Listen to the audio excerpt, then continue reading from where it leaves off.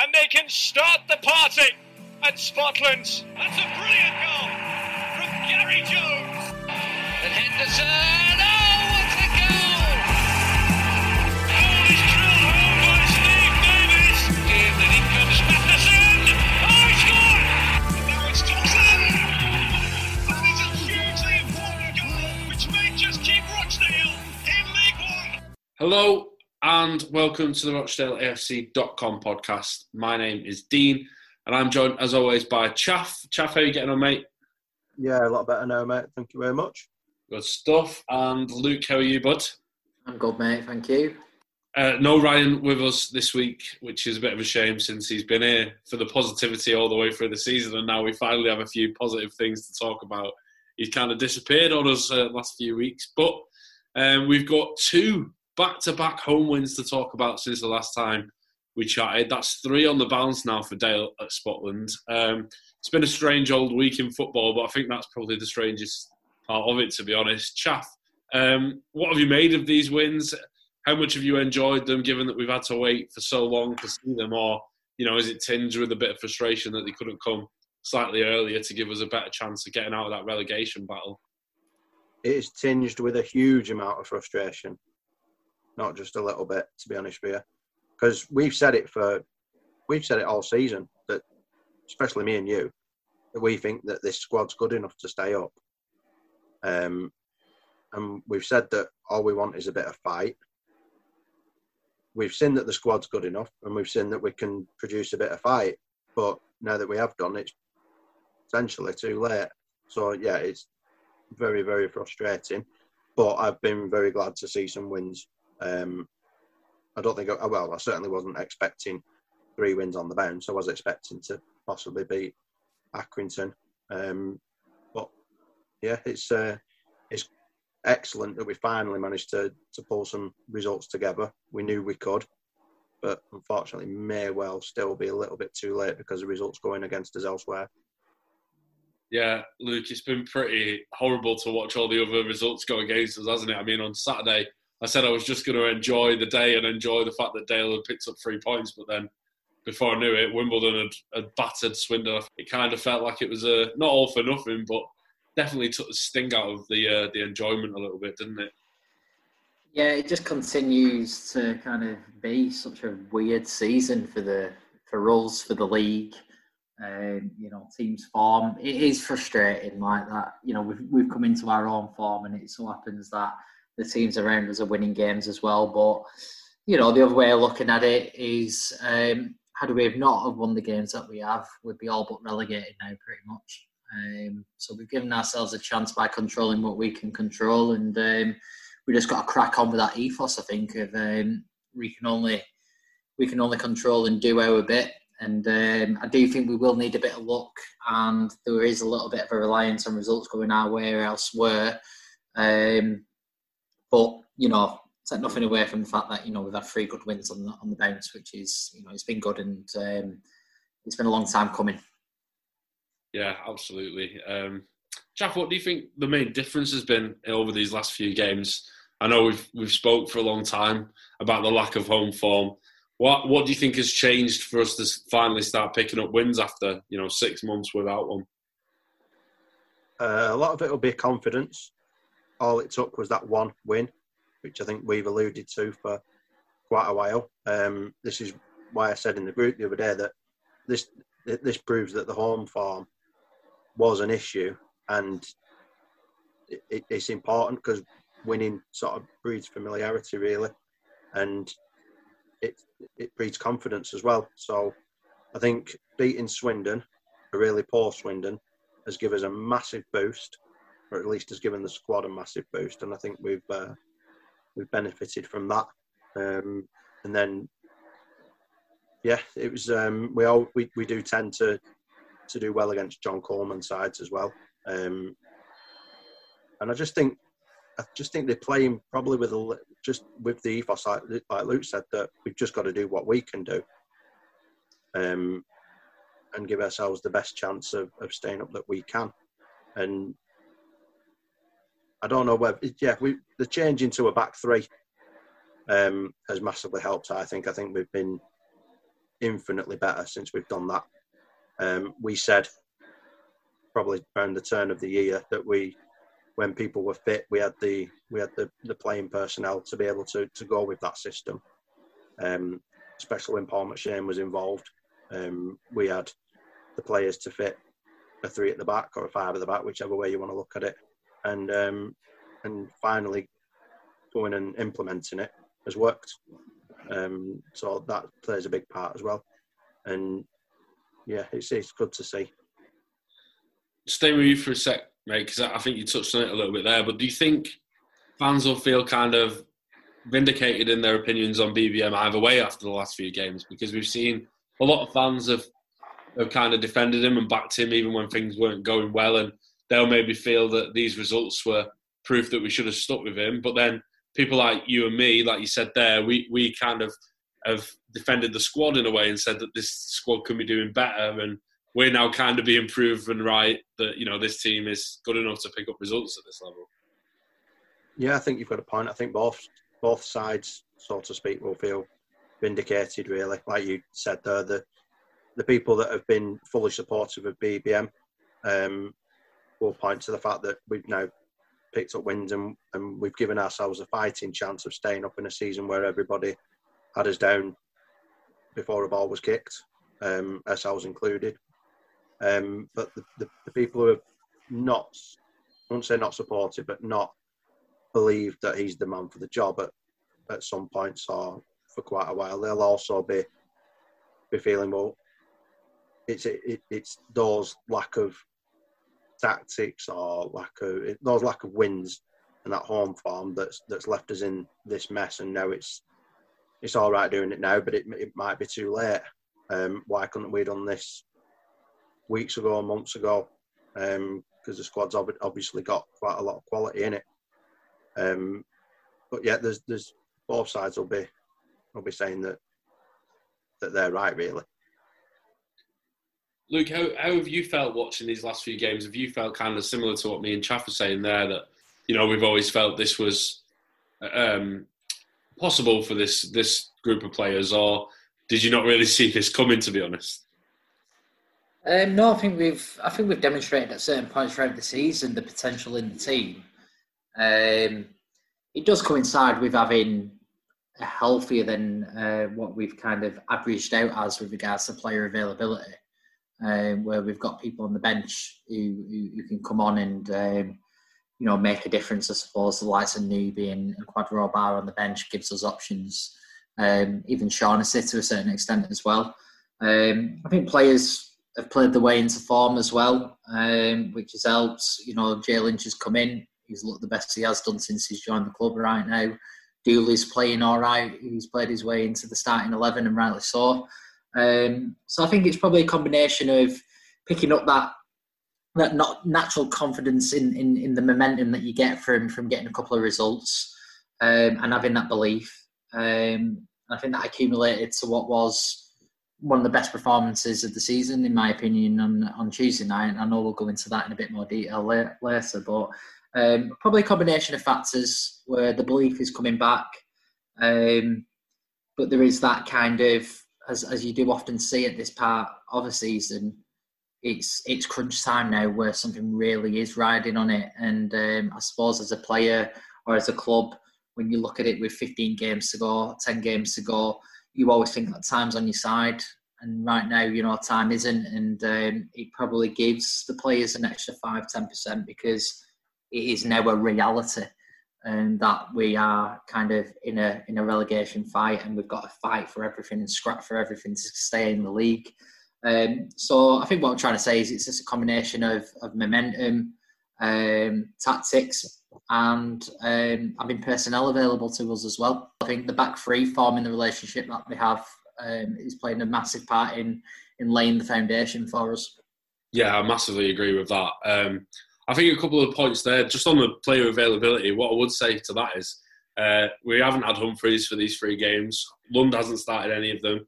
For me, before these 3 games, I would have said they're probably our 2 most important players. So credit to BBM for finding a way to deal with that. But also, you kind of left frustrated again, aren't you, that he wasn't able to do it earlier in the season. I mean, I'm particularly thinking of that spell where we were stuck with a 4-4-2 for a few weeks and played Lund up there and Shaughnessy up there, and it was just so clear that, you know, we weren't finding the best way to utilise the players we had available. But moving on to the Accrington game, Chaff, I don't know if it's just me and I'm bitter and I hold grudges or what, but I really, really enjoy beating John Coleman still to this day. I don't know if you agree with that. Yeah, it's always nice, isn't it? His time at the club wasn't great in terms of results, but I think the results sort of placed a fiddle to the lack of professionalism and just the attitude that came with it and the way that he managed, really, and it left a very bitter taste in a lot of in the Mares. There's lots of Rochdale supporters because it was just amateurish, some of the stories that you hear. If it was just purely based on results, I don't think people would dislike him as much as they do. But the antics that we got up to on the field, the diving, the snide tactics, it was horrible. So he is still disliked by an awful lot of Rochdale fans, I would imagine, and I'm one of them. And yeah, I always like getting one over on him. We got off to a great start, didn't we, with that magnificent goal from Jimmy Keohane. Nice little flip back from Rathbone, and then a great curling finish, much like the one that he managed a couple of days earlier against Swindon. Where are you at with Keohane at the minute? For me, he's been, again, one of our better performers this season. He's out of contract. We kind of mentioned it last week, I think, off air. But would we give him maybe a 2-year deal this summer to ensure that he stayed at the club for a bit longer, given his performances over the course of this season? Yeah, Swiss Army Jimmy did it again, didn't he? What a goal that was, by the way. Not just the finish, but the kind of team play around it was really good. For me, he's someone who I would happily offer a 2-year contract to. He's someone who probably, I think he's scored 8 goals now, and playing in the position that he has done. Teams might just look at that and look at it like kind of the stats and think, you know what, he'll be a good player to have in our team. And I'm talking about League One teams. Yet we talk about him as, and we did talk about him as last week, ideally a squad player, which is quite strange to say, as it is to suggest that he's a candidate for player of the season. But again, I really like him. He puts it in every game, and he's got a bit of quality about him as well. These goals aren't flukes. It's because he works hard to get in those positions first and foremost. It's not an easy position playing wing back. It really isn't with regards to kind of getting up and down the pitch, but he's mobile enough to do that. And I would. He comes across like a good character as well, as far as someone to lead by example in the changing rooms. He does it on the pitch. I'd offer him a 2-year contract all day long, yeah, if we've got the money. Well, yeah, that's always the thing, isn't it? I think one point I wanted to make with Keohane is that I think he really benefits from playing in a 5 rather than a 4. Just knowing that he's got the safety of those 3 centre halves gives him a lot more freedom, and I think we all know that his qualities lie more going forward than they do defensively. And also, he does look backwards quite a lot, but it doesn't matter quite as much if he's looking back to one of those 3 centre halves rather than the goalkeeper, which I think helps. It just helps, like the way that he looks when he plays, like the eye test, as we call it. Another player who got on the score sheet, Chaff, and had a great game was Jake Beasley. He's been really, really improved for me in these last few games, and looks like he's really found his feet at Football League level now. Yeah, I'd agree. He's never going to be one that gets you 15 goals a season, but he's going to absolutely work his bollocks off every time he goes on the pitch, and that's what we've seen in recent weeks. I think he's been superb, really. The amount of times, I think we mentioned it on the last podcast or a couple ago, where the amount of times where he picks the ball up around about the halfway line and manages to create something and get forward, and his link-up play with the oncoming midfielders is excellent. His decision-making at times can let him down, but that'll come as well. And I think he's benefited from being in a winning side these last couple of games as well. I think he's playing with a real confidence about him now as well. He's doing all the hard work. He's bringing other people into play, the likes of Keown, the likes of McLaughlin, the likes of Dooley. And yeah, he's never going to be a fashionable sort of player who's easy on the eye, but he's going to work his knackers off. And yeah, I've been really impressed with him recently. Going back to your part about Jimmy Keown, do we actually know that he's out of contract anymore? Do we know anybody's out of contract anymore? Going off the issues at the club. All we've wanted really from the out of contract players is for them to at least earn a contract, and I think him more than anybody else has earned the right to be offered a new deal. Yeah, absolutely agree with that as well. Luke, another player again who impressed me against Accrington was Ollie Rathbone. In both of these games, actually, I remember a few years ago I saw Dale training just through work experience, actually, and I remember Callum Higginbottom was running around at training, and I remember Flicker shouting, "Your enthusiasm is infectious, Higgy," and that's exactly what I think of when I watch Rathbone play in games like that. When he's on it like that and he's giving absolutely everything, it does seem to lift the rest of the team around him. And I thought Saturday against Accrington was a good example of that.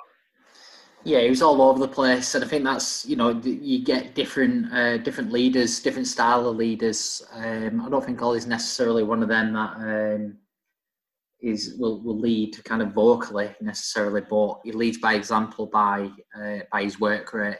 And like you say, it must be infectious because, and I think that's maybe where we've in watching the games on the TV this season, we've scrutinised Ollie's performances more because we see maybe the quality hasn't always been there, and I think the work rate sometimes it can be a bit diluted on screen compared to when you see it live in the flesh, and you can actually see how much graft and kind of physical input players putting into it, and it doesn't come across on screen as well as in the flesh. So leading by example, good quality on the ball, but just putting it in and making it difficult and being scrappy and winning the second balls, winning the free kicks, just through being an absolute menace and nuisance. And that's the Ollie Rathbone that we all love as fans. And it's been good to see. It's been good to see someone like that who, what is he, mid-20s or something like that, is he? But he's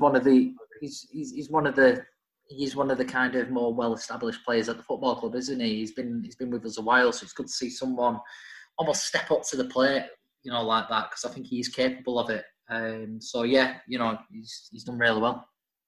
Yeah, a terrific goal as well, wasn't it, against Blackpool, which is something that I think it could be a legitimate criticism that he doesn't score enough for the positions he gets into, maybe, but a good goal and two really good performances from Ollie Rathbone. Chaff, Luke touched on it before, it's kind of moving on to the Blackpool game, but the back three have been fantastic, haven't they, in these last couple of games, and have really gelled together now. We saw Osho and O'Connell in particular stepping out and joining the midfield and becoming another option for those players on the ball, but it's been really, really good to watch, hasn't it? Those back three really seem to be settled and difficult to get past at the moment. Whoever would have thought going to a back three might work. They've been outstanding, all three of them, and Roberts as well. I'll include Roberts in that because I thought he was looking good in a back three as well. But O'Connell is evidently quite comfortable with the ball at his feet. Likes to get forward. We've seen that when he's played at the back in the two, and we've seen it when he's been moved into a sort of defensive midfield role. That's the reason he's been put into a defensive midfield role, because he's comfortable on the ball. Offshore's evidently quite comfortable on the ball and likes to get forward, because we've seen that in the last couple of games that he's getting forward more than anyone from a defensive sort of position. And McShane's the one who will sit back and organise, and we just look miles better when McShane's in the side, and I think he's been outstanding, really, and he's the most important of the three defenders to me. Our results with him in the side compared to when he's not in the side must be frightening. We probably look like a promotion side when he's in the side. And special praise have got to go to Oshaw, because every single week he just seems to be outstanding. He really does. I think he's probably been my man at match for probably 3 games on trot for these last 3 games. I think he's been superb since he's joined.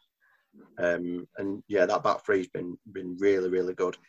That it allows the defenders to push on a little bit. It's, like Luke alluded to before, Keowane's playing better in a 3 with a back 3. McLaughlin helps out as well, and we look better when he's in the side at playing at full back. But yeah, that back three's been outstanding. It's been a real contributory factor to our form, I think. Yeah, Luke, Osho, like Chaff said there in particular, has been magnificent these last few games. Obviously, I'm not sure what Luton's squad looks like, but judging by the fact that Reece Norrington-Davies went there at the start of the season and was getting regular first-team football, would you be surprised if Osho was starting in the Championship for Luton next season based on his last few performances? I wouldn't be surprised, no, because like Chaff said, he's getting better and better. I know Matty Pearson isn't the same Matty Pearson that was with us, but he seems to be playing week in, week out for him, along with Sonny Bradley, who've seen a bit of, in years gone by, playing against Dale. And if Oshaw carries on playing like he is, he's better than the pair of them, in my opinion, from what I've seen anyway. I'd just like to talk about how good that defensive display was against Blackpool. I think Jay Lynch had 1 save to make, if I remember correctly, and that was from a blatant offside as well. And that was against the Blackpool team. They were a good team, weren't they? They moved the ball around. You've got some good attacking players, and yet it's not just the back three; it's the formation as well. I think we're pinning teams now. When you've got O'Connell and Oshaw pushing on, you're pinning them to a point where they can't get out, and that's taking the pressure off the defence. Back when we had the back four and we were playing it out, and that was the kind of mentality.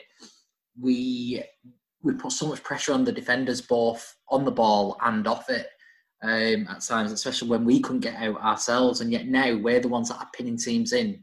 And when they're clearing it up the pitch to no one, and we're dealing with it because we've got Paul McShane, who's been absolutely incredible. He reads the ball better than anyone else when he's up against a striker 1-on-1. So just such a good and definitely the best offensive display I think we've kind of shown this season. If not, struggling to remember a better one, but I'm sure there was. But just so good. Bodies on the line, the blocks, the sliding tackles, the headers. It was like fist pump moments, in the game, watching it on Tuesday, and it was through these last ditch challenges or just the way we actually bullied them. I thought Jerry Yates is a good player, clever player, good work rate, and with Boston. So can't remember your question, Dean. I just wanted to speak about the defence again. No, I think you make some really good points there. I think Jerry Yates did not look like an 18-goal striker on Tuesday, and I think that's huge credit to that back three for the way they nullified him. I think what you said there about pinning back teams as well is something we've kind of talked about more in terms of like just pressing when the opposition have the ball. Now we seem to be doing that as a full team, and it's making it really difficult for anyone who comes up against us. And again, it's something that I feel like we've all spoken about all season. So when we see it, it's really encouraging, but it's still frustrating just that it's taken so long to see it, really. Chaff, on Jay Lynch, another clean sheet for him. Like Luke said, didn't have loads to do, but he's been an improvement on Bazunu, hasn't he? And I think his willingness to go long a little bit better than Bazunu, like more quality with those long balls, which Beasley has done really well in winning, has taken a bit of pressure off us, hasn't it? It means that we don't always have to try and play it out from the back, which has been something that the supporters have grown frustrated with over the course of the season. Yeah, I'd agree with that. The shirts the gloves are his, aren't they, at the minute? He's done absolutely nothing wrong, really. I can't remember which goal it was against. Was it the Accrington one with the header? He may have been able. He probably should have done a little bit better with that. But apart from that, I think he's done really well. To be fair, I think he's looked solid. I think he comes for crosses better than what Bazunu does. When a ball's in the air, I'm more confident that Lynch is going to get it than Bazunu is. So that must breed a bit of confidence into the defence as well. And going a bit more direct has helped us enormously. It's not just one way of playing. We can play it short. We can play it to one of the back three, or we can play it up to Beasley. And I don't think we've had enough variety when Bazunu's been in net. So I agree with you there. And yeah, I've been really impressed with him in his last. Well, since he's come into the team, really, there's no need to change that at the minute. And Luke, one last player I wanted to touch on from these games is Conor Grant. I think we've kind of said the same thing each time we spoke about him over the last few weeks, but his confidence seems to be growing, doesn't it, game by game, and he's starting to look like someone who could turn into a real player for us. Yeah, I think you bring him up rightly so, Dean. I think he's nice to watch, and he's. I think the first 15 minutes of the game against Blackpool, he was the man. A lot of our players going through him, and I think it's a sign because they were leaving the footing on him after that 10-15 minute mark. Because I think they realised that too much of the play was going through him for us, so they started fouling him. In many ways, like kind of in needless areas as well. I think just to kind of show him that they were, just wanting to get more aggressive. But yeah, he's getting better and better, and he's only young. He's picking up the experience with us, and it excites me for the future with Grant. He's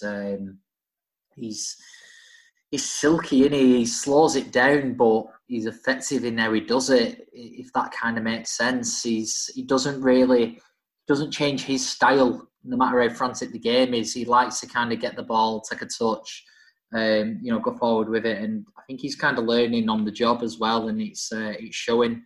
There's a little touch in the highlights package where he took the ball down with his left foot on control, and before laying it off to Jimmy Keohane, and I just thought, yeah, class. He's got a lot of natural ability, and that's kind of. That's what's encouraging, because the more confidence he gets, the more that's showing, and the more that he will show of it. And again, I think if he's gonna go up to the next level, I think it's that kind of the physical side of the game. Where I think we mentioned it last week. If you gave him Ollie Rathbone's kind of tenacity and energy, he won't be with us. But I think that's kind of the side of the game that he might need to work on to take his own game to the next level anyway. Yeah, I think that natural ability is something that we didn't really see in the first few weeks he was with us, and I wonder now whether that was just, lack of confidence in making the step up from having only played youth football before to then going into not just the League One side, but a League One side in the midst of a relegation battle as well. It was always going to be a tough transition, but it now seems that he's coming out the other side and starting to play the game the way he wants to play it, like you say. Which is really encouraging. A few other bits then from the club recently. Chaffey, it seems that Aidan Roberts might have played his last game for us. Looks like he's out for the season, which will bring him to the end of his loan spell from Brighton. What have you made of his spell overall? It's kind of been a bit of a roller coaster, hasn't it? Really, a bit up and down. On the whole, I think he's been a good player for us. He's evidently got quite a future in the game. I think he reads the game very well, and he's got an unbelievable amount of confidence, and he just wants to get hold of the ball and run with it, really. And he's good. He's defensively, he's fairly sound. Needs to work on his physicality when he comes up against a big striker. That seems to be a little bit of his downfall, and that's where we've probably picked holes in him, really, a little bit. But overall, I think he's done quite well, mate. He's never been a fullback. I think that's quite clear. And I think he could have a he'll either go on to have a really good career as a centre back, or somebody who can also move into like a defensive midfield role as well. But yeah, big future in the game, and I think he's done quite well for us, really. Yeah, I think he'll have learnt a lot as well, won't he? Which is obviously why he's been at the club. I think there was a spell there where he was maybe kept in the team for slightly too long, and I think both ourselves and him will have benefited by the time he dropped out, because I think by then we had slightly better options or more informed options in defence. And also, when he's come back in since then, he's looked more like the player we saw at the start of the season, where he was, I think for a spell, he was probably our best player, weren't he, at the start of the season. So overall, yeah, it's been kind of up and down. I think there's a lot for him to work on, but you can definitely see a player in there. And obviously, as fans, we wish him all the best with that and his future career. Some players whose future career we won't be seeing, Luke, will be our second-year scholars, none of which have been offered contracts. Apparently, I don't think there's been any confirmation of that from the club yet, but it seems pretty clear from what we've seen on Twitter and from Chris Fitzgerald that none of these players are going to be staying with the club despite their successes at youth team level. How did you react to that news? It's kind of worrying, isn't it? We know that the club isn't in the strongest financial position, so maybe isn't in an area where it can take chances on young players and allow them that space to develop.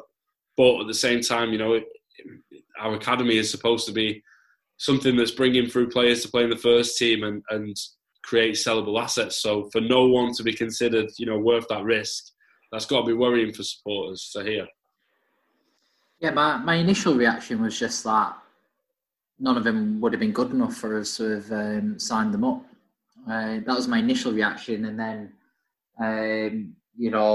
look at kind of people's comments on Twitter and things like that, and how a couple of them, if I'm right in saying, have been picked up by championship clubs. That does make you question kind of whether there's anything kind of going on there behind the scenes around the financial situation.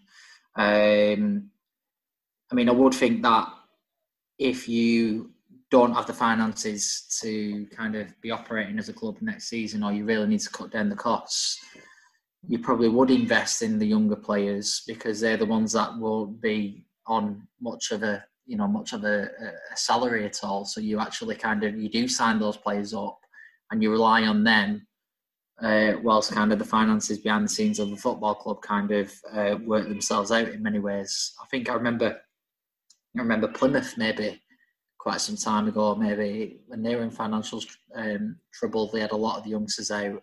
Likewise with Bolton. So that it doesn't necessarily make sense to me on that front. And then there's the fact that obviously the entire club's ethos is built on the youth setup, which has proven to be so kind of, well, financially it's paid for itself in many ways with the players that we've brought through and sold on. Maybe it was the case with the players that have moved up to the championship clubs. Maybe we were after kind of keeping hold of them, but they wanted to go and play for championship clubs at the point in the careers that they're at, maybe. A lot of it is if buts and maybes, and we don't really know. But look at the players that we signed on last season. So the likes of your Hoppers and Briley, although I think Briley's a year below. Who else signed on now last season? Yeah, so they've not exactly made their impression in the first team this season. They've not brought through in any way. They've only been on the bench when we've really been struggling. So, you do have to be special, I think, to kind of get offered a pro. And then when you do get offered a pro, you've got to be kind of really special to kind of be able to break into the team as well. So I'm not personally reading too much into it, but I can see that potentially can be worrying if, those theories are correct around the finance situation. Yeah, it's quite worrying in that nobody's been given a deal. I think there's probably a couple that you would expect to be given deals. For me, Louis Clarkson was one that stood out. I thought he was going to get a pro deal the first time I saw him play. Thought he was a really good player. And the fact that we've heard that championship clubs are coming in for a couple of these players potentially. what we've got to remember is that even though Championship clubs are coming in for these players, they're not going to be within Championship clubs' first teams. They're going into an under-23s team or an under-21s team, and we don't have that facility really. There is probably a gap where, like we go from the under-18s straight to professional football, and if they're not going to be ready for our first team, is it worth giving them a professional contract? You could argue, if say we took on 4 of these players, paid them £1,600 a week collectively. If they're not going to play, they're going to play 5 games between them all season. Could that money be better spent on somebody better for the first team? It's a balancing act. I think the goalkeeper Ben Charlton is probably a victim of Brad Wade having another year on his contract.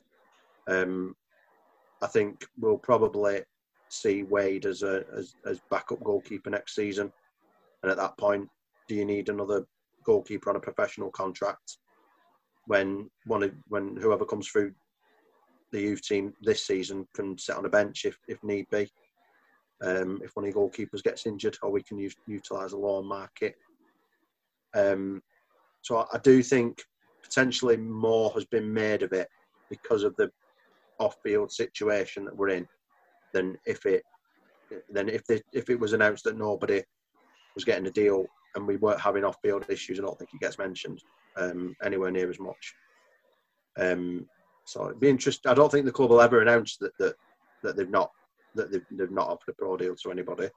It might come out when the release list comes out, and it's just assumed every year that they've gone.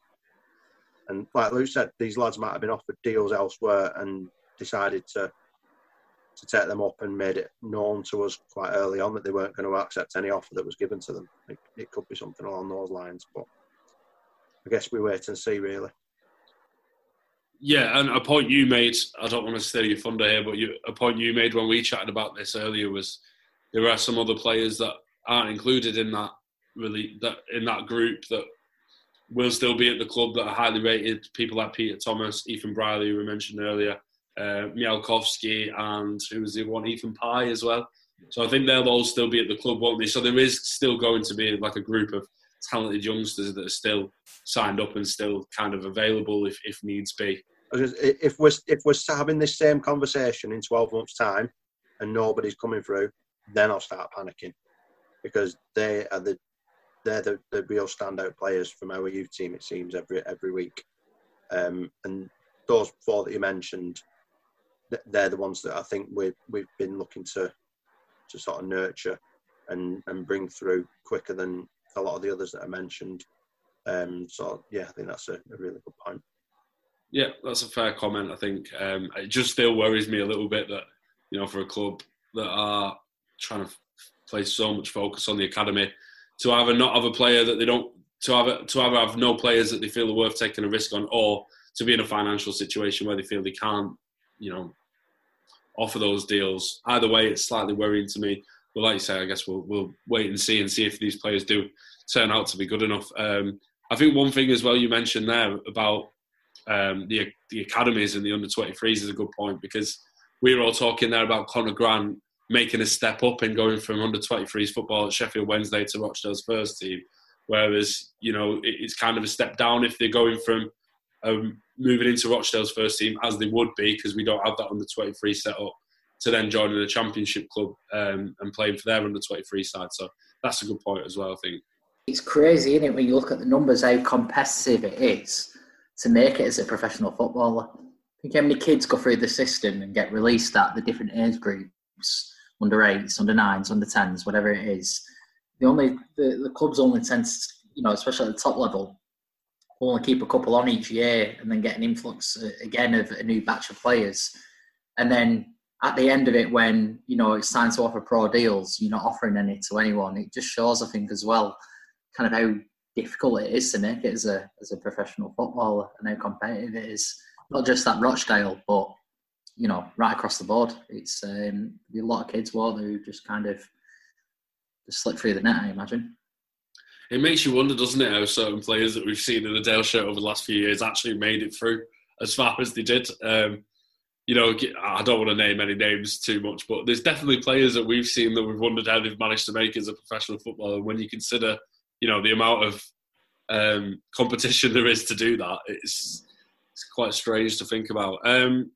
One other point I wanted to make, because we have to definitely keep talking about this at the minute, the lack of communication from the club remains to be an issue among supporters. We heard that there was a board meeting on the 19th of April. We're recording this on the evening of the 22nd. We heard that, you know, beyond that board meeting, we'd hear back from the club on a few issues. We heard that they would answer some questions that the trust posed to them a matter of, well, I think nearly a month ago now at this stage. And yet still we haven't heard anything, have we, Chaff? It's really worrying, especially given that the club have kind of committed to improving the communication, and yet they've left us in the dark for so long behind this excuse of a board meeting, and then 3 days after it, we're still yet to hear anything from them. Yeah, it's worrying, and it doesn't show them in any sort of decent light, does it, at all? They're just words, aren't they? We'll improve our communication. Well, how many times have we said that? It's nonsense, really. I get that certain things in the board meetings are not for public knowledge, but we've got some major issues, haven't we, at the minute?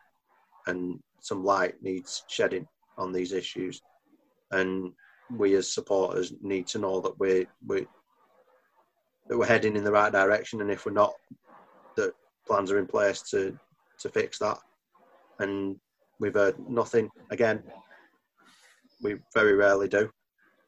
The last communication was the club feeling the need to defend the Speakmans coming to the game, and that's the last we heard.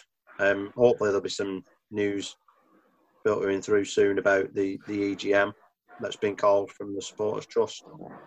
But if that news does come out, it won't be the club that tells us, it'll be the trust. The only good thing coming out of this is that the trust are working the bollocks off for the supporters, and they're the ones that are going to the club for answers, and they're evidently just being ignored at the moment. So yeah, it's very, very disappointing. Luke, obviously it's been a good week or two on the pitch for Dale, but still those issues are there, and yet it does feel like maybe the conversation's moved on slightly, which is understandable. You know, everyone wants to enjoy the wins, and everyone's worried about the relegation battle as well. But do you think it's important that, you know, fans aren't too distracted from the issues that are clearly surrounding the club off the field at the minute, despite some improved performances on it? Yeah, it's vital. You know, it's almost separate what's going on off the pitch. I think there's no doubt about it. When we're not performing on the pitch, you start scrutinising everything, and maybe, you know, in many respects that's what led to things being looked into as much as what they have. And you know, I know there's always been a few voices of discontent with the powers that are running the club and whatnot. But people start listening, I think, when they're not happy with what the product is on the pitch, and you know, you get the kind of the fans who may not necessarily take much of an interest in how the club's run and just like to kind of follow the Dale on a Saturday and a Tuesday and watching the games. Those kind of fans then start taking an interest. But I think inevitably it is a distraction when you are winning games. It is, but you know, I think there's a lot of fans at the club who are also kind of wise enough to know that it is separate in many ways, and it doesn't. It's just a plaster over the issues. Really, it's a short-term kind of distraction. It doesn't change what's going on at the club or the problems that we've kind of experienced this season at boardroom level. Again, the lack of communication side of it. I think almost, if I'm in that position, you're almost kind of, you come out and you're open and you tell the fans that you're going to communicate more. You acknowledge that you haven't communicated. So then in doing that, you probably want to be communicating everything, almost whether it's relevant or not, just to kind of say to the fan base, look, we're taking it seriously and we're almost going to give you too much content just to kind of, swing the pendulum a little bit. And it's not really happened, has it? And we know that there was a meeting, like you said, on the 19th, but nothing from it. I appreciate that the primary focus will be to make sure that we get a game of football on the Saturday, and we get a team out on the pitch, and all the organisation that goes into it gets done, and likewise on a Tuesday. So I do acknowledge that things like when we've all heard of friends of the club who have emailed and have no response on stuff, and I'd accept that, especially during the pandemic as well as the season's gone on, that you know what, you might not get a response straight away because of the situation that the club's in. But to not get anything back from a communication level is unacceptable. And there's lads who we know who've emailed the club with kind of valid questions and valid kind of even offering the services and stuff like that. Yet nothing comes back, and it's just really worrying. And it's almost like kind of put them in the same bracket as your politicians who you get frustrated with, where it's all talk and no action. And we've not really seen a shift since shit hit the fan a couple of weeks ago, when everyone's been questioning kind of what's going on with the football club. Albeit, they did come out and explained in a lot of detail around the investors that came and watched the game the other week, and who's allowed in the ground and who isn't, and what protocols are in place. But I think they were prepared for that, and rightly so. And it's good to get that out. But come on, follow it up now and be consistent with what you're going to come and communicate out. Yeah, absolutely. Prove it that you're going to improve your communication. It was just words, and they've not backed it up. And I think I tweeted at the time that after that statement regarding the Speakmans, that it felt like some people at the club were like, well, we've done our communication thing now because we've done that one, that one statement, whereas there were so many questions being asked. There were just a lack of follow-up on this week. It's been in my head for the 19th of April for a couple of weeks now, thinking, well, we'll find some of those answers that the trust have posed to the club, and nothing. So that the club really need to pull the fingers out on that, and plenty of other things as well, might I add, not just the communication. Chaff, we learned last week when Richard Wilde joined us that Chris Dunphy's potential return to the club looks like it's pretty much dead in the water now. What are we hoping for as fans at this stage? What are we hoping for from the EGM? New investment seems to be the obvious answer, but where does that come from? Because if it was easy to find, we'd have found it a while ago, wouldn't we? Yeah, we're obviously after new investment. That's not really been a secret, but I think the urgency seems to have gone up on that front now. He seems to be being talked about a lot more than what it was 12 months ago, 18 months ago. And it seems to be a massive thing now, which in itself is slightly concerning, really, that it must be like getting to breaking point. So yeah, from the EGM, that we want to know really where we stand on potential investors, serious investors, and who's going to come and save us. It seems we do need change on the board of directors. It's not in a healthy situation at all. We seemingly have one person running everything, and not doing a particularly brilliant job at that, keeping things from supporters, making decisions behind and not announcing contract issues and contract extensions, etc., which is unacceptable.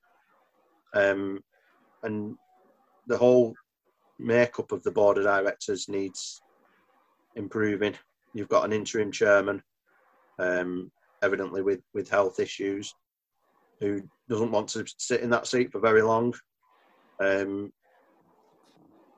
You seemingly had a ready-made replacement in a former chairman in Chris Dunphy, but he seems not to have the support of the major shareholders.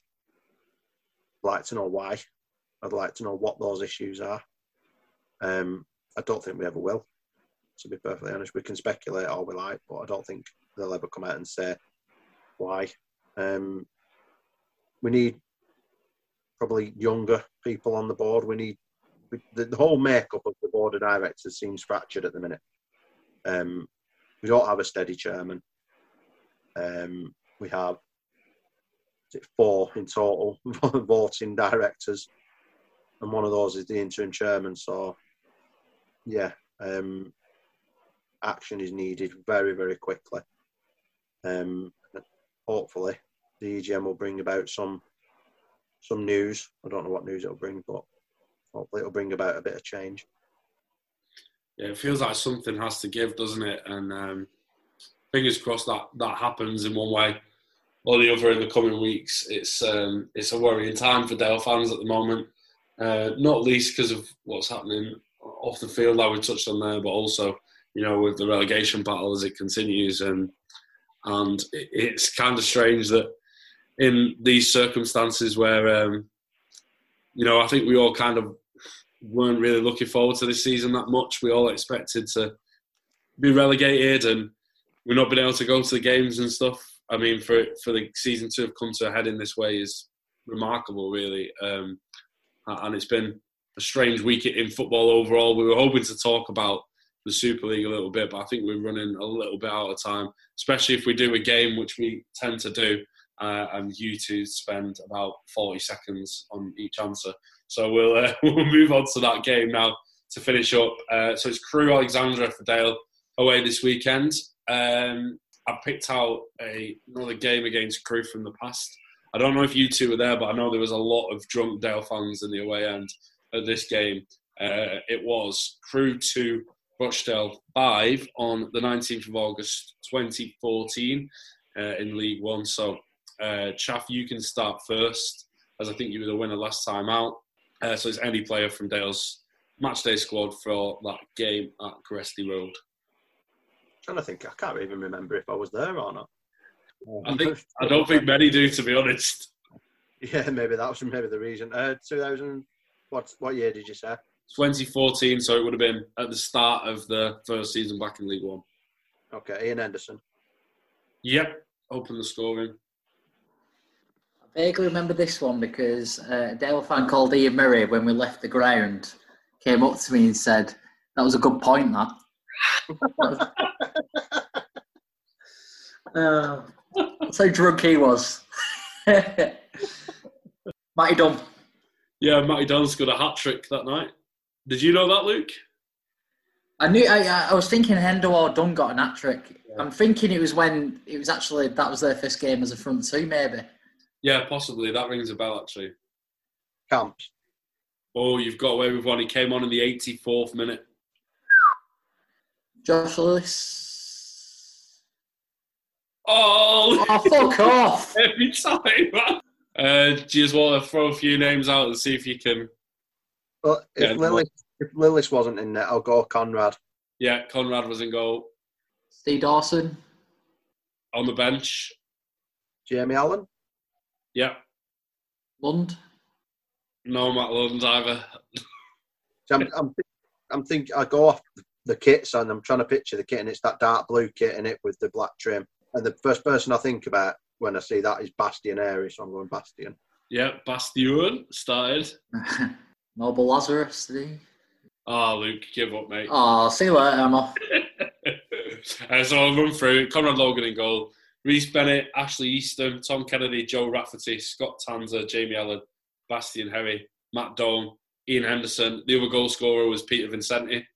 And then on the bench was Johnny Dieber, Michael Rose, Callum Camp, Stephen Dawson, Calvin Andrew, George Donnelly and Joe Logan. So another win for Chaff. Luke, you really need to improve now. It's getting embarrassing, mate. Adding it. Right, so we'll be back in a week's time after two massive games for Dale away at Crewe and a huge game down in the capital against AFC Wimbledon. Dale's Come on, Dale! Come on! So all that's left for me to say this week is thanks very much for joining me, Chaff. Yeah, nice one. Cheers, mate. It's good to have some wins to talk about, isn't it? Absolutely. And Luke, are you going to scream down the microphone? We're going to do it, boys. We're going to do it. Cheers, Cheers, mate. Steve. We'll catch you all next time. Up the Dale.